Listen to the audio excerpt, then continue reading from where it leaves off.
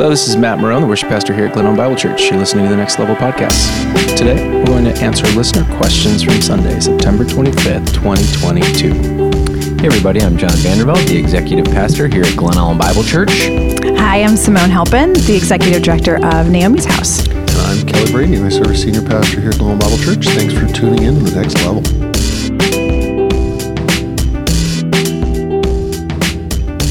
Good morning. Good morning. Hello. Fall is here. It is undeniable. I love it. Gorgeous. It's It's great. going to be a beautiful day. Got to mow the lawn. Walked into Trader Joe's this morning, just tons of, pumpkin-y, squashy things everywhere. And we harvested yesterday a ton of stuff in the garden. Yeah. Well, our potatoes turned out big this year. That's fine. Our sweet potatoes. I didn't do any potatoes. Yeah. Yeah, last year the sweet potato, 3 years ago, the sweet potatoes were big and massive and awesome. And then last year they didn't turn out. They were like little fingerlings, and they weren't supposed to be. And then this year, just boom, Jennifer Poole went out of the garden, and it was like both hands holding it. It's like, A yes. little baby. Such pride. Yeah, it was awesome. So, how you guys doing? Doing good. Yeah. Had a good Sunday Good. yesterday. Packed. Yeah, it was fun. Wow. John, you worked really hard to get those people in the worship sardines, packing them in. center. Yeah, it's good. 2 weeks I ago, hate we doing had that, but- 44 people in overflow, which no one wants to sit in overflow. So I appreciated how hard you worked. We had 21 empty seats Yeah. in the room, Yeah. which is And it's hard to nothing. fill the one-offs. We need Yep. to train our people to move to the middle and don't live in. I know. It's really hard to do that. Right. We were on the aisle and we got out, gave him room, got back I in, know. kept our aisle spot. You need an escape plan. You There did. was- That's not a joke. There was Just like mentally, like, I had to have I felt like the bearer of not good news to everybody. I had to, hey, can you just slide in? And then they're you like, had to- no, I want to sit on the end. And then there's Like, a party of three, and you have to split them up. Yeah, And you're like, you can't sit together. That's Yeah. all right. You know what else is hard about a packed worship space is people are hesitant to come down for prayer because they have to crawl over people Yeah. to get out. Yeah. Well, there's all sorts of like science behind how many people in a room makes it a good experience, and if it's too full, it's not a good experience, and if it's not full enough, it's also not a good experience. There's like this, you want to feel like you're in a room with a lot of You people, don't wanna be alone. but you don't want to be in a room with a lot of people. It's like We're so complicated. it's like when you go to a movie, and if every seat in the movie theater's packed, and you're all packed in there, it's not as great. But if there's a lot of people in there, you feel like, oh, this is fun. It's just Because it's about us. I generally don't like the movie theater, but yeah. You The know, I get nine it. was seemed more full. Looks like maybe some people are I filtering did. into the 9. I do Yeah, think I some did have people are some- making their way. But- I had a couple conversations with people that said, we're coming at 9 now to leave space at 10:30. But man, I want to plug the 9 because the 9 was the last couple weeks, they've been on fire. Like the spirit is just moving. I mean, the spirit's moving in both places for sure. But for that amount of people, for that kind of just response, Yep. amens and ready to hallelujah sing. and singing and clapping, like it's a thing. If we had 60 people, so we've been averaging every Sunday except for Labor Day, because people are gone that. Every Sunday we've had either overflow or very, very full, where we've moved people out of overflow and get them into the room. But if we had 60 people that would move to 9 o'clock, we'd have 2 services. Perfectly balanced. Perfectly balanced. And how would that make you feel? I would feel great about that.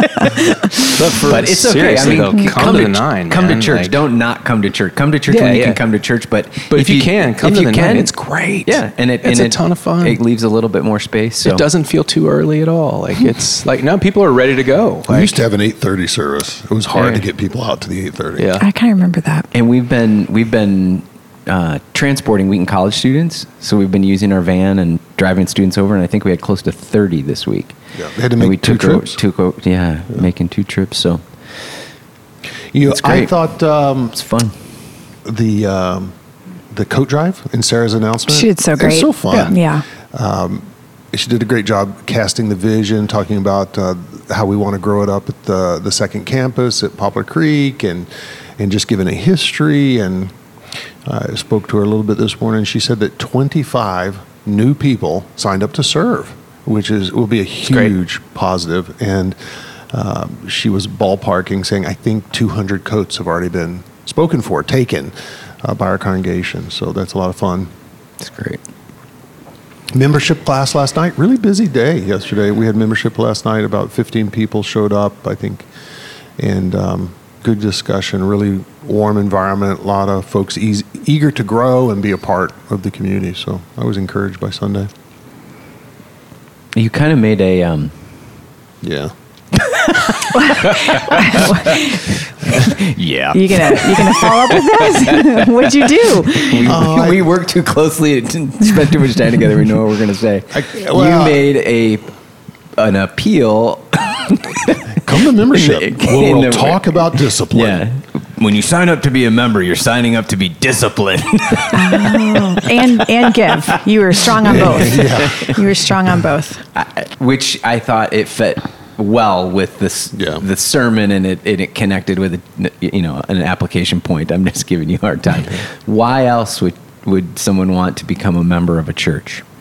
Why should you become a member of Glen Ellyn Bible Church? What's the difference? Well, the difference is you can participate more fully. So members get to put their hand on the steering wheel, so to speak. In what way do you mean? Members get to vote. So members get to vote for elder leadership. Members get to vote for the budget. And membership is really an opportunity to strengthen the mission of a church.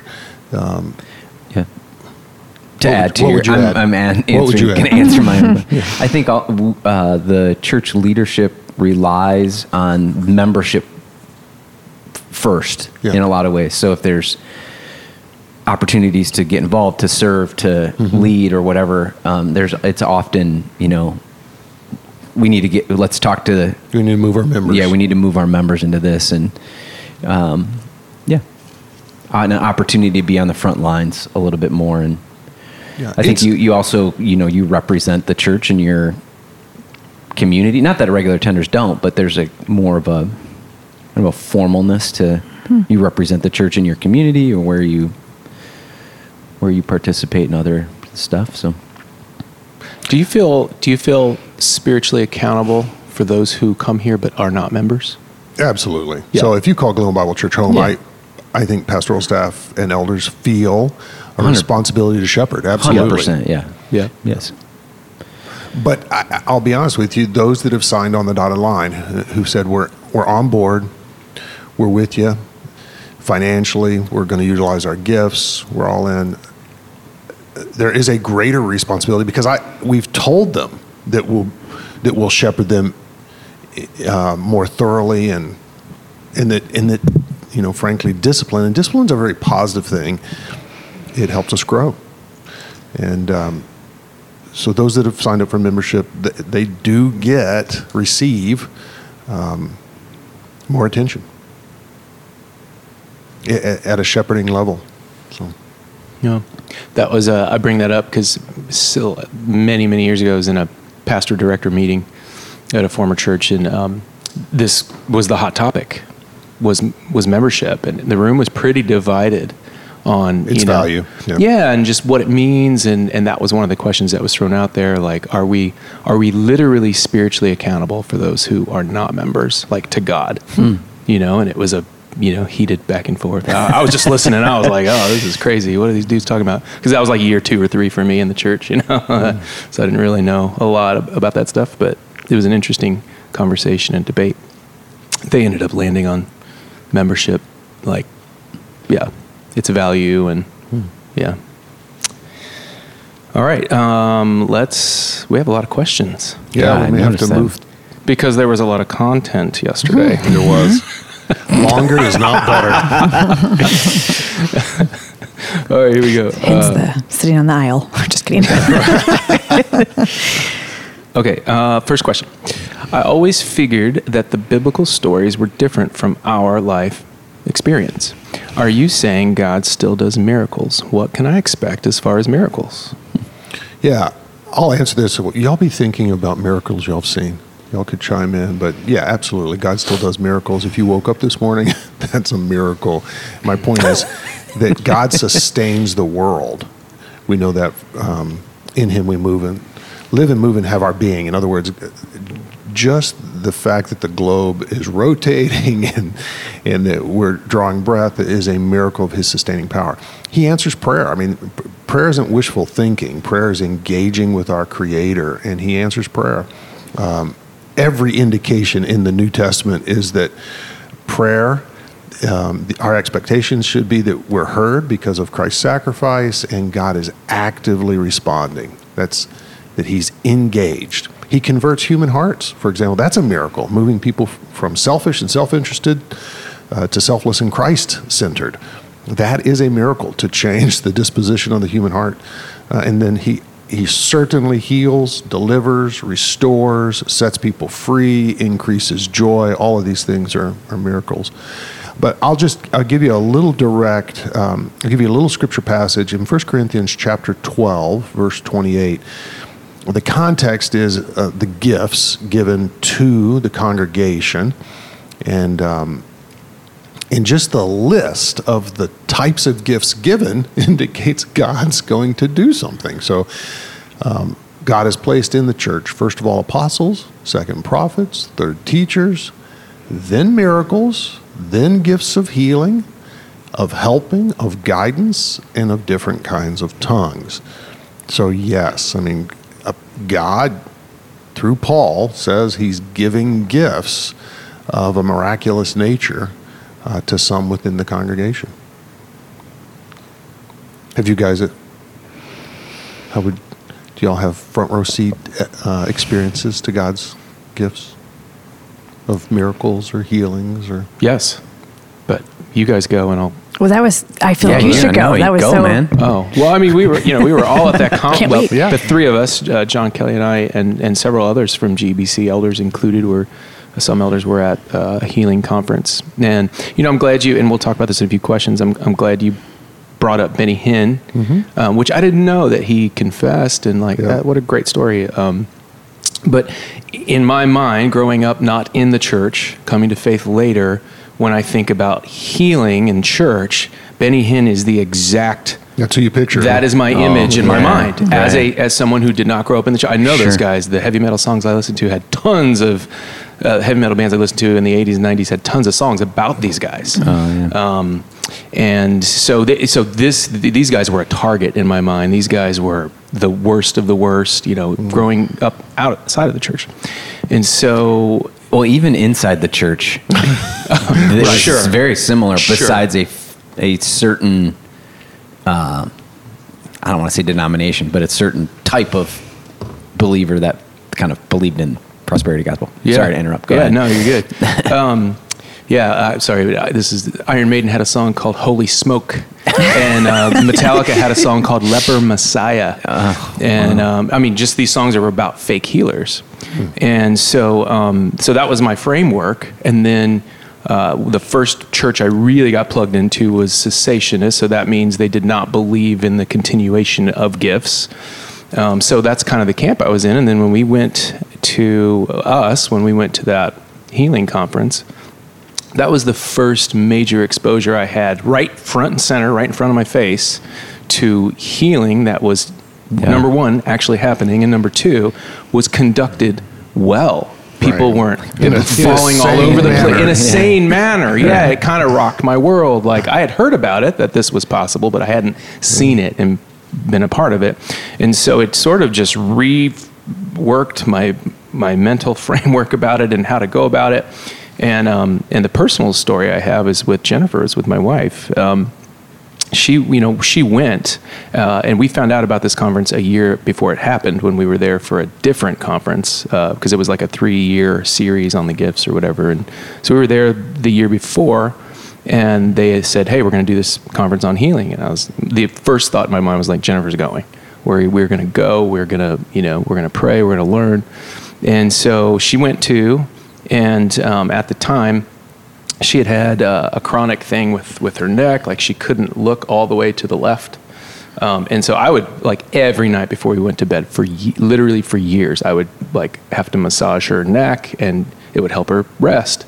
And so one of those nights in Oklahoma, we'll go back to the hotel, and we're getting ready to go to bed, and she's like, hey, can you rub? And she just stopped, and she said, no, can you pray? I was like, yeah. And we, of course, we're in conference mode, so we're fired up, So, here comes these prayers of faith, and so I laid hands on her and prayed, and the problem that had been there for literally years went away, 100%, no more pain, full range of motion in looking to the left and the right, zero pain, hasn't come back since. Praise God. I mean, that just rocked us. Yeah. That just, if the doors weren't 100% open already, and they pretty much were, because we saw some amazing things, at that moment, they were definitely 100% open. Cool. So I'd recommend a book titled Miracles Today by Craig Keener, K-E-E-N-E-R. Craig Keener is a New Testament professor. It's an excellent book that gives reasoned explanation as well as inspiring stories. Miracles Today is the title of it. That's awesome. how about you guys? Yeah, I see this.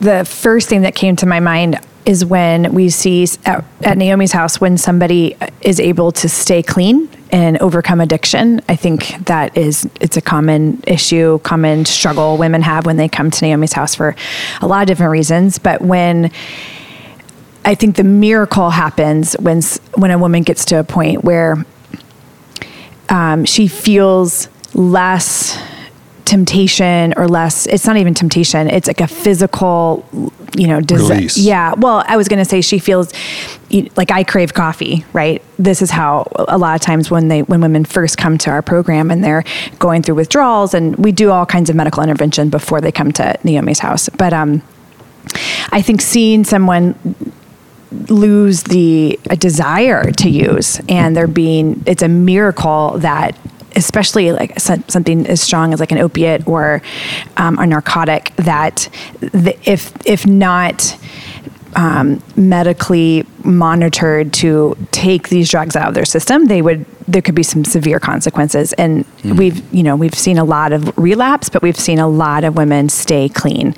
And there's this one woman I think of in particular, and every time she hits an anniversary, I just feel such relief for her. And I still worry that she'll relapse. I think I just care so much for her that if it would just destroy her, and I know she could overcome it, but just to think that she has made it this far. I think she's over 4 years clean now. So those are the miracles that we see, particularly around substances and just the stronghold it can have on both the brain and the spirit. Yeah. Yeah, I think, on a daily basis, I think that we can see and experience all sorts of different kinds of miraculous things, the timing of interactions with people. Like sometimes if we just stop and look and pause and think, what's God doing in this moment? Some of the more supernatural, we saw a lot of just God moving and doing amazing things through the adoption of our kids and divine, I don't know, the divine appointments. I don't know if that's what that all entails, but thinking that you're going to be in a process for this, and all of a sudden, things are approved and things move forward and finances come in from people you don't even know. And, all these, powerful kind of seeing God move and work. And I think we see, I think of 7 high schoolers getting baptized. Mm-hmm. That's a miracle in our culture and all that's going on for kids who, some of those kids are unchurched, far from God in every, worldly aspect you can think of. And they showed up, they were invited by friends, and they found Jesus, and Jesus found them. And then they go and, get baptized, commit their life to Christ.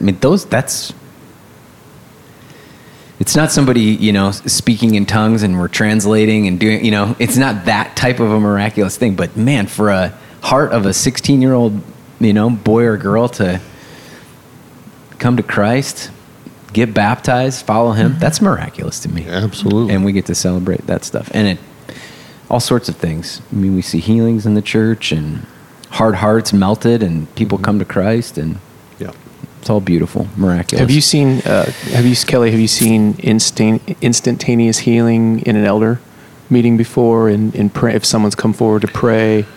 Oh. Yeah, we've had a couple instances of... I'm so bad with my memory. I have actually taken to writing them down because I can't remember. I have seen instantaneous healing. The first one I ever saw was of my sister. Really? Yeah. She had appendicitis.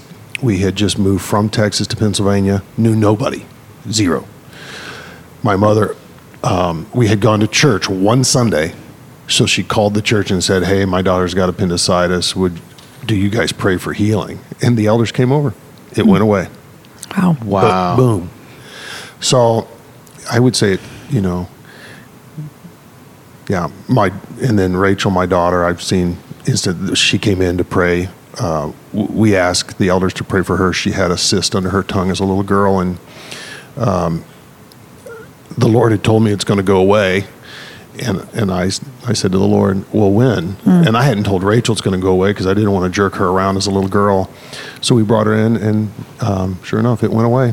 Wow. That's awesome. Yeah, that's awesome. Yeah. And man, I asked the doctor I said, Doctor, how often do these things go away? He said, you mean spontaneous reversals? I said, okay, if that's what you call it. He goes, never. Cool. Yeah. That's awesome. That's great. Man, and what a great way to share the gospel. What a great inroad or a bridge or in a relationship. Like just to ask somebody if they're sick, especially if they're chronically ill, like, hey, would you mind if I prayed for you? Yeah. We love, if you're listening and you have something that's chronic, if you've got something you want prayer for, man, we just love to pray for God's care of people around here. So don't be shy. Let's pray for that. Okay. Let's go to the next one. What role does forgiveness play in how we respond to Christians who have discouraged our faith? And when can pastors who failed be given the opportunity to lead again?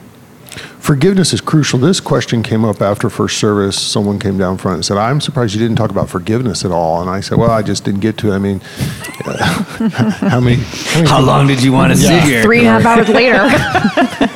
But absolutely, forgiveness is critical. Jesus said, if you forgive other people when they've sinned against you, your heavenly Father will also forgive you. But if you do not forgive others their sins, your Father will not forgive your sins. It's Matthew 6, verses 14 to 15. So forgiveness is a crucial indication that we know God's forgiveness. Those who have experienced God's forgiveness, one of the indications they've experienced God's forgiveness is they extend that forgiveness to other people. And so forgiveness sets us free. It's a grace experience to extend. So it's critical. Here we want to draw a distinction between forgiveness and trust. It's one thing to forgive people, to let them off the hook and say, I hold nothing against you, and that's very important that we do that for people. It's a whole nother matter to begin trusting them again. We can forgive folks who've wronged us, but we need to be careful in many, many instances to trusting them again to certain degrees. We need to earn trust. They need to be demonstrate a change of life if they've wronged us. This is especially true when restoring pastors. Teachers of God's word, pastors, are held to a higher standard, and which means restoration to ministry for those who have disqualified themselves, and that's the exact word that Paul uses in 1 Corinthians chapter 9, verse 27. He didn't want to be disqualified. There are some sins that are disqualifying, which means the pastor who sins and disqualifies himself has to go to the bench. They're not game ready. They can't be on the field. They can't be leading. And they stay on the bench until they get restored. And the bar for being ready to get back on the field and lead, to be entrusted again, is high. And it includes things like a demonstrated submission to leadership, a renewal of mind and habits. They demonstrated, my mind has changed. I've been transformed on this What I previously was entangled in regarding sin, I'm now free from. My mind is different. My habits of life are different. A healing of relationships, because when a pastor sins, they have sinned against a congregation. They've sinned against the elders. They've sinned against their spouse. And so there needs to be a healing of those relationships, and before the pastor's set up for leadership again. And then a faithfulness in a few things. In other words, I've disqualified myself, but I'm ready to start at the top again. And that's just not how it works. So there needs to be a demonstrated humility, and I'm willing to serve at the level that you will entrust me. And maybe that's, it would just, to disqualify yourself from pulpit ministry, platform ministry, and then the first re-entrance into your restoration of ministry is back in the pulpit, it just seems like a miss to me. I think there are many other opportunities to serve that demonstrate submission and humility and a gentleness that we all want to see. What do you guys think? Do you think there's ever a time, do you think all moral failings can be restored and the person can be brought back to where they were previously? I want to say yes in God's economy, but you're asking a pretty broad. Every situation is unique. Gotcha. Yeah. So what I found in my own life and in other people's lives, particularly in pastors who disqualify themselves, have held a beach ball underwater for a long time. And what happens is, in their 40s or 50s, they can't hold that beach ball under the water anymore. And they succumb to a temptation and get entangled in sin. And so unraveling the reasons. Yeah, the why. The why I got entangled in sin takes a lot of time. Yeah. And so when you ask, can everybody be restored? I want to say, well, it depends on how hard they work, and in the work, are they really willing to do the work? The work to unravel the why we turn to particular sins is really cumbersome. I'm sure you see that in the Naomi's House world. I just think this is I can't figure out why I feel tension around this question, because I feel like what pastor, since the question's asking about pastors, is not sinning. Right. What pastor has not failed? Well, I didn't go quite that far, because I know there's some specifics that you're mentioning. You're talking about some bigger... Right. Yeah. And so, being disqualified. Did you guys listen to, you introduced me to Theology in the Raw, and within the last couple of months, I did a whole interview of a pastor who, I don't remember what his sin was, but what he did something and confessed it, and then he got up in front of the church. I think he was having sex with his fiance, or maybe they weren't even engaged. And then he got up and confessed the sin as a pastor to the whole church. And she was also brought into the light because everybody knew they were dating. And then they put him on a disciplinary track. Okay. And for a year, he didn't preach. That's great. Okay, so I know it's great because a year later he preached again, and it was a really cool story. And he said his first time back in front of the congregation, they clapped and they praised God that he had been restored, and they got married. And I don't mean to, I'm just saying there was a part of me that felt a little like, oh, it felt like the Scarlet Letter in some regard. Like he shared the story. So it's his interpretation of it. But I think I'm wrestling a little bit with this question. I don't know. It feels like bringing up someone in front of the whole congregation and being like, they messed up, when it's like, take the plank out of your own eye a little bit. So I don't mean to be devil's advocate here. I'm just kind of like, gosh, great. What is this? You this can feels, be the devil if you want. It just feels a little like, you're asking how much sin is too much sin, because we all have sin. Yeah. What's and why does it be disqualified? Yeah, I guess so. Or this, or the path to restoration, really, I think you're wrestling yeah, go ahead. No, I think you're wrestling with what needs to be made public, what is just sort of normal day in and day out, the the daily repentance of every single follower of Jesus that is taking place. And then when does something move into the category of disqualifying? When does something move into the category of disqualifying and needs to be made public? Yeah. I think it's public piece that feels weird. Well, there's the scripture, I mean, churches rely on is the, rebuke them publicly so that others don't fall into sin. And some churches take that very literal, very literal regarding lots of issues. Other churches try to discern what that looks like. And we're also talking some things are probably too private. Sure. In some contexts, some things should be made public, and then in other contexts, things are probably too public. But we're also talking about people who have knowingly signed on the dotted line. This is the gig. Yeah. This is the job. I'm held to a higher standard. I'm leading. And Simone, one of the concerns, I haven't listened to the Theology in Raw story. I'll try and find it. I'm just gleaning from what you've described. If I were an elder charged with the oversight of this young pastor who's got a fiance and they committed fornication, sex outside marriage, I would want to ask him and have him work through,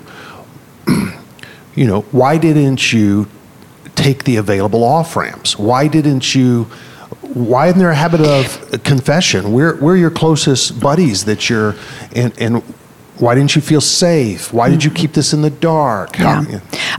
All good things to be asking. I guess maybe I'm thinking too literal in terms of your bench analogy about like you're benched or whatever. It makes me feel very performance based. Like if you don't play well, you have to sit out. And it feels a little bit like that where, here, let me... Do you see what I'm like? Yes, but let me... Okay, so... I just want the freedom of the three of you who are all pastors to be, there's no expectation from someone like me who's sitting in the congregation thinking like, oh, I'm waiting. You're going to mess up and then you're going to get brought in front of everybody. I don't know. I know that's not what you're saying, but it's like there's just a tension there for me. Let me give you another perspective then. So the burden of ministering as a hypocrite is crushing. So when we send someone to the bench, it's in their best interest. Yeah. Do you know the difference between playing hurt and playing injured? Yes. I love that. I love that analogy. Thank you. We all play hurt. He's mansplaining right now. I think that's the other thing I'm probably reacting to is that you're describing a very masculine situation, and so it's like there's all of this, boundaries in place for men who are sinning and having to be held accountable, and then there's, where's the care and the love for a woman who is also what you're describing is, not Why would this be gender unique? Well, I mean, there are female pastors all over the world. Sure. Yeah. I'm not saying it's gender unique. I'm just saying that's probably it tends to be in the public things that we see. Right. Like if you're going to bring a pastor or an elder at Glen Ellen Bible, it's at this point in time, because you don't have any female pastors at the moment. I know you have. Right. It would be, so we're really just talking about half the congregation and how they're treated for a sin that, or like the sanctification process that you care about. So that's probably the other. Yeah, but we do have female staff that lead programs, and they would fall under this. Sure, they would disqualify themselves to an extent. I mean, if they were drunken, caught in lies, whatever. I mean, and there's a lot of discipline that takes place at churches that isn't sending someone to the bench.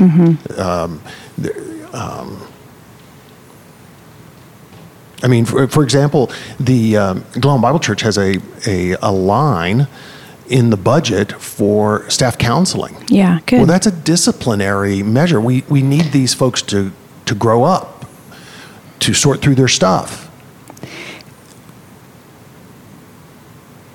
And if they don't do it, we drag them up front and we... and their punishment is therapy. Lifelong. I think Matt's, what Matt, you brought up is a really important thing to distinguish, that not only in the church, but in the secular sphere, pastors have different expectations on their lives, the things that they must conduct. So even to be called a pastor in our state and in the laws of our land, we have to be a part of certain things, and there's benefits that come with it and responsibilities that come with it. And the same is true in a different way in the church. As a pastor in the church, we sign on to different things. We commit, and I'm just talking about this church specifically.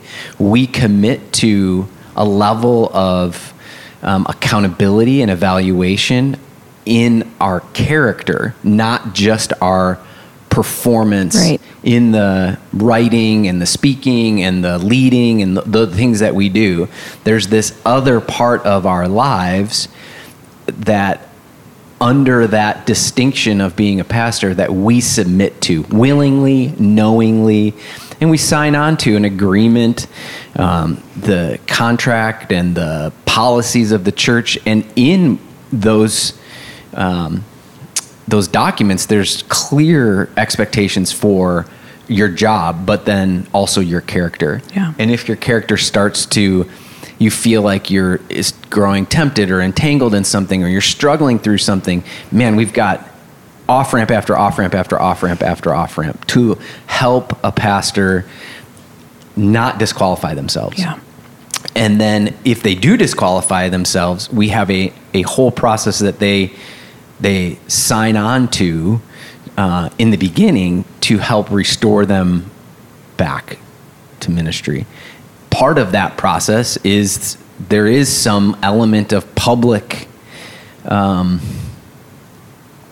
Can be. It's not always, right? But depending on the nature of the issue and what's going on, and a public communication to the body about what's happened, and yeah, it makes me think of like how hyper aware I am of being a pastor here and being out somewhere, like when I'm communicating with our flag football coaches, like, all together in a big room, whatever, just like I'm doing mental gymnastics on the words I'm going to use, because, I want to be on the up and up. I want to hey, these guys know I'm a pastor at a church, at a local body. Like, right. You know what I mean? Like, I'm not just going to be like, okay, I'm going to be one of the guys right now, blah, blah, and so there's a little bit of that, that comes along with, and hopefully as I grow, it won't matter. But I'm also thinking, I don't want to talk like a pastor from a church either. Yeah. You know what I mean? Because I got to recognize my audience, and I'm not going to, so I'm kind of hyper aware of what this role means, and that I'm held to a higher accountability and standard, for better or worse. And I think too is we've all experienced churches that we can evaluate to say whether it seems like they either did it right or wrong in there, because they're like in a public. I think of some of the local like Bill Hybels stuff, like that all got really, and then the Mark Driscoll stuff that went like national. James McDonald. But there's all sorts of James. There's all sorts of smaller churches that are doing, like all different kinds of discipline that doesn't get, the public eye on it as much. And I think of the Matt Chandler stuff that just went down. I don't think we know as much as has been shared, and I trust Matt and that church, and I'm sure they're getting it right and wrong. Yeah, right. That's great to say. I had questions of like, really? I want to bring that public? Like, what is going on? That seems a little extreme. I don't know that church. I don't know those expectations. I don't know all of Matt's past, nor do I know the detail of what was happening and going on. And at one level, we trust that local body to manage it. The issue with it is that that's a big public national church that everybody, so they're doing like local church governance and discipline on a national stage. Yeah. Which is like, I don't know if that's good and right all the time. Right. Well, it just kind of makes Christians look silly. It can. In this situation, I feel like it did. Like, oh my God. And it made silly to the world. Yes. Silly to the world. Or strange. It made the Which isn't always a bad thing. Yeah. The Chandler stuff made the front page of USA Today. Right. On the side column. And the comments were like, no, I know we look what did he to answer do? your question. Yeah. You know, like But it when was we can so avoid it- strange. Yeah. Sorry. It's hard. Well, this next question kind of goes into our conduct in the world here as Christians. You mentioned school boards and the issues they're having to address. How should Christians utilize biblical truths we have in the public sector? Yeah, so the scripture that comes to mind is always be prepared to give an answer to everyone who asks you to give the reason for the hope that you have, but do this with gentleness and respect. So I think Christians should be excellent citizens. Excellent citizens. Paul described the church as the pillar and foundation of truth in the world. And so the biblical truth that we have, we should be sharing. We should be lights in the community, salt in the community. So it's important, I believe, for church members to be in the community, serving and sharing the Christian worldview. We should be excellent citizens. So it's interesting that you bring up, leadership in the community. I recently wrote a letter to the school board, but before I wrote the letter, I asked John to read it. I think I asked somebody to read it. You did. Oh, yeah. Because I'm worried that I don't do anything to embarrass the church, Cologne Bible Church. So I don't want to be a singular loose cannon. Just to be clear, you sent it on your behalf. Yes, not on behalf, but unfortunately. You didn't sign on as, this wasn't a letter from the church. No. But there's This was still a from you. link. But yeah. But there's an unavoidable link. Yeah. Yes. So I sent it as a citizen in the district where my kids went to school and having concerns with certain school board issues. But I still have responsibilities to shepherd well, and so I asked some people to read the letter before I sent it. And but I think we should be excellent citizens, and we should be listening to the Spirit's leadership in our lives and speaking up when we believe the Spirit is leading us, and in the vein the Spirit's leading us, and we should do that with gentleness and respect. We had recently had people from our church at a school board meeting to talk about a pretty big issue. Yeah. And I think that's the question, like how do we, as Christians, as representing a local body, like how do we say hard things, especially when they're just evil? Like when we are confronting evil things that Satan is looking on and going, yes, I want this to happen. And we go into this place and it's not a church. There's no rules outlined by, an elder board. Like there's not a shared worldview. There's not a shared worldview. How do we engage in a way manner. But we're not being soft either. Blow that room up. Like we don't want to be soft pushovers either, right? Like we want to be direct, but we don't want to. We want to show respect. It's a good question. Like how do you guys think about that? Yeah, I think I agree with everything you said. We don't want to be where we have opportunity to engage. Man, I want to see GBC people and other Christians I know engaged, and when they're done, I want people to go, man, that was really gentle, respectful, and really impactful.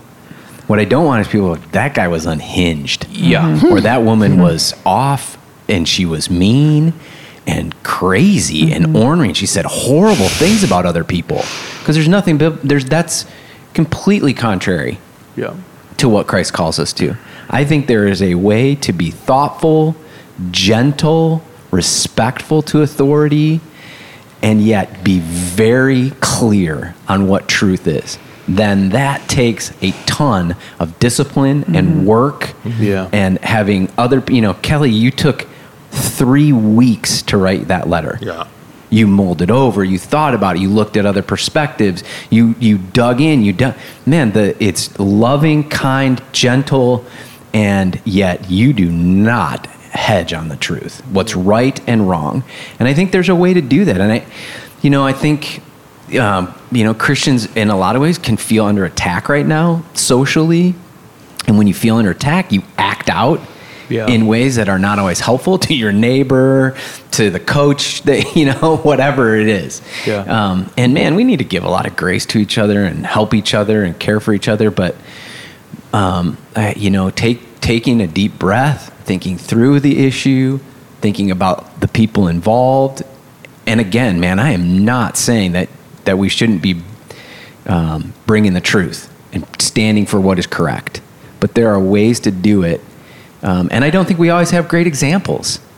I was going to offer a great example. Do y'all remember when Mother Teresa addressed Bill Clinton on abortion? Oh, yeah. You talk about gentle strength. Yeah. Like 4'8", right. and brought it, man. Brought it. Yeah. But yet when she was done, no one said, what a mean Christian. Right. That person is angry. Right. But they said, I thought, what a powerful statement. Yeah. Right. I think, man, and I've said it over and over, I think what you're talking about being, Kelly, what you said, I want Christians to be great citizens in their neighborhood, in the organizations that they are a part of, in the park district and in the gym and everywhere that they go. I think, honestly, that's where we will actually make social change happen. You running the park district flag football thing in a godly manner that talks about Jesus when you can, and you're respectful and upright and full of integrity, and you treat your boy wonderfully in front of other men, and you do all that sort of thing. That has more impact for social change than voting for a national person. Agreed. It just is truth. Should we vote for Christians? Heck yeah. Should we have people that believe like us in positions of power? Heck yeah. We totally should. 100%. But that's not where we're going to ultimately see cultural change take place. It's us living godly lives. It's discipleship. And and treating our neighbors with respect, and in the public places that we can interact with, and influencing people where we can influence.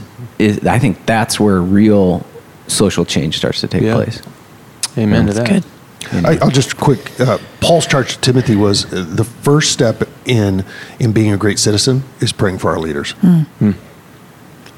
And that's hard to do if you don't agree with who your leader is. Right. Or you don't like them. It's much easier to get enraged and spout off and gossip and.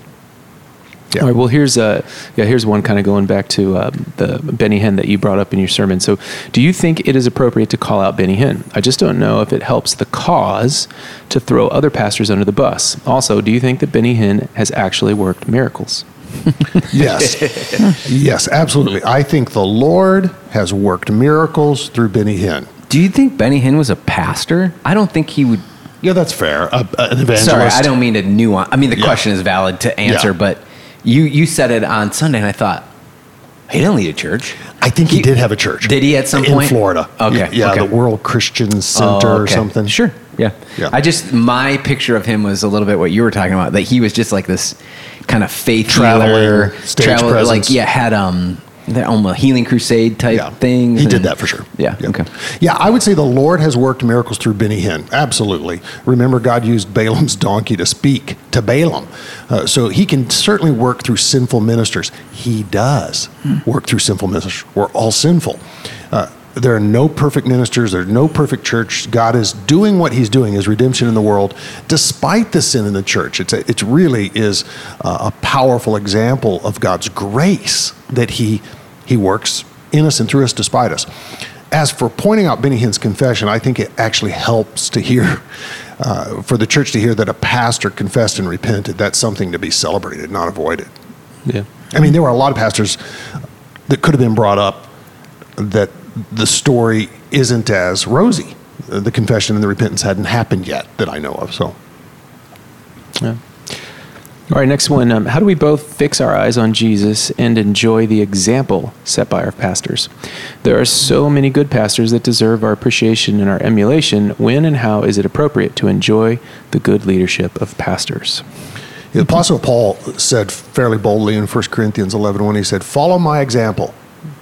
That's really bold to put that in writing. Hey, do what I do. Follow my example, but then he caveats it, as I follow the example of Christ. Yeah, And there's almost an admission there. In every respect, I don't follow the example of Christ, but to the extent I follow the example of Christ, do as I do. We should definitely enjoy good pastoral leadership, and we should celebrate and emulate those whose lives demonstrate Christ. I have people at Glen Bible Church who I watch closely and I emulate them. But I watch them so closely that I'm also keenly aware that they live in the flesh sometimes, that they're not perfect.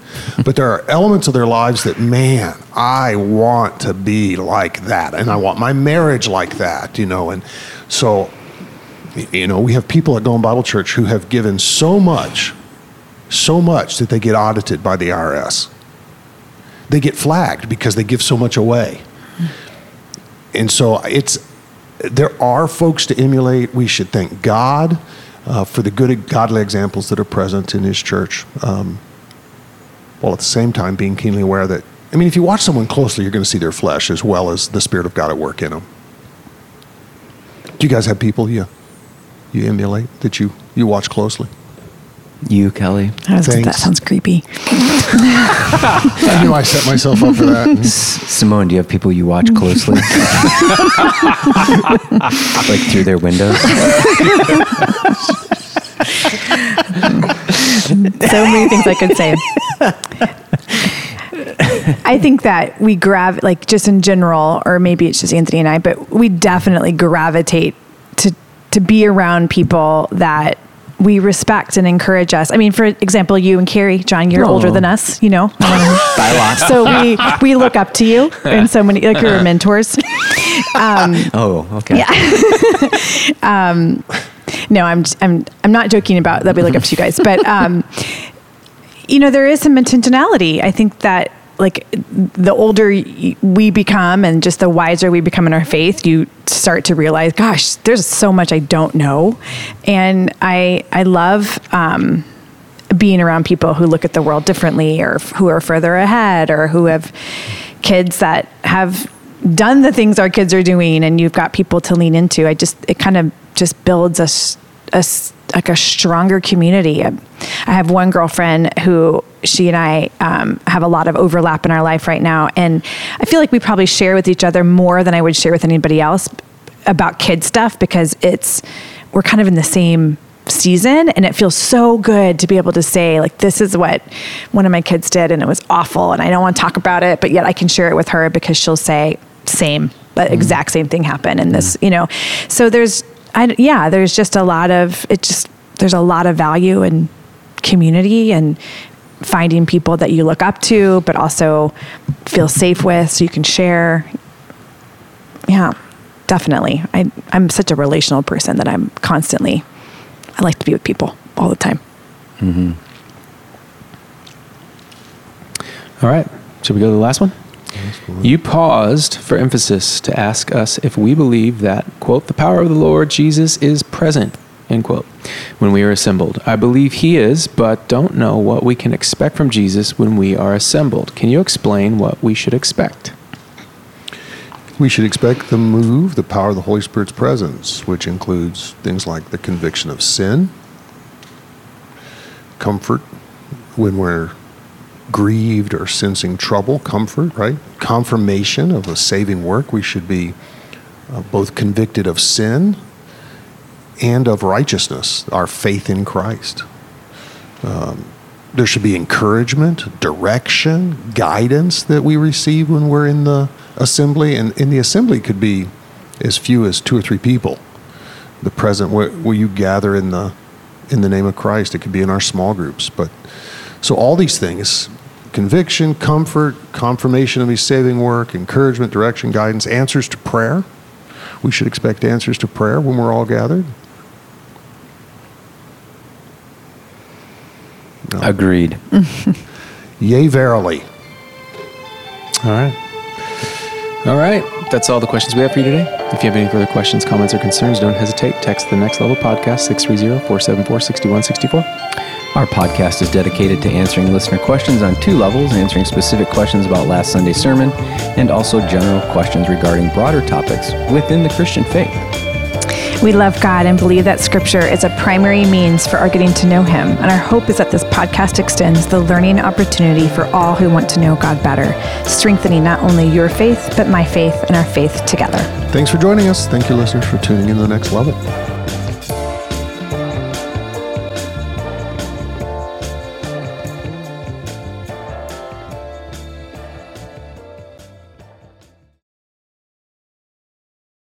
Boom! Prophecy.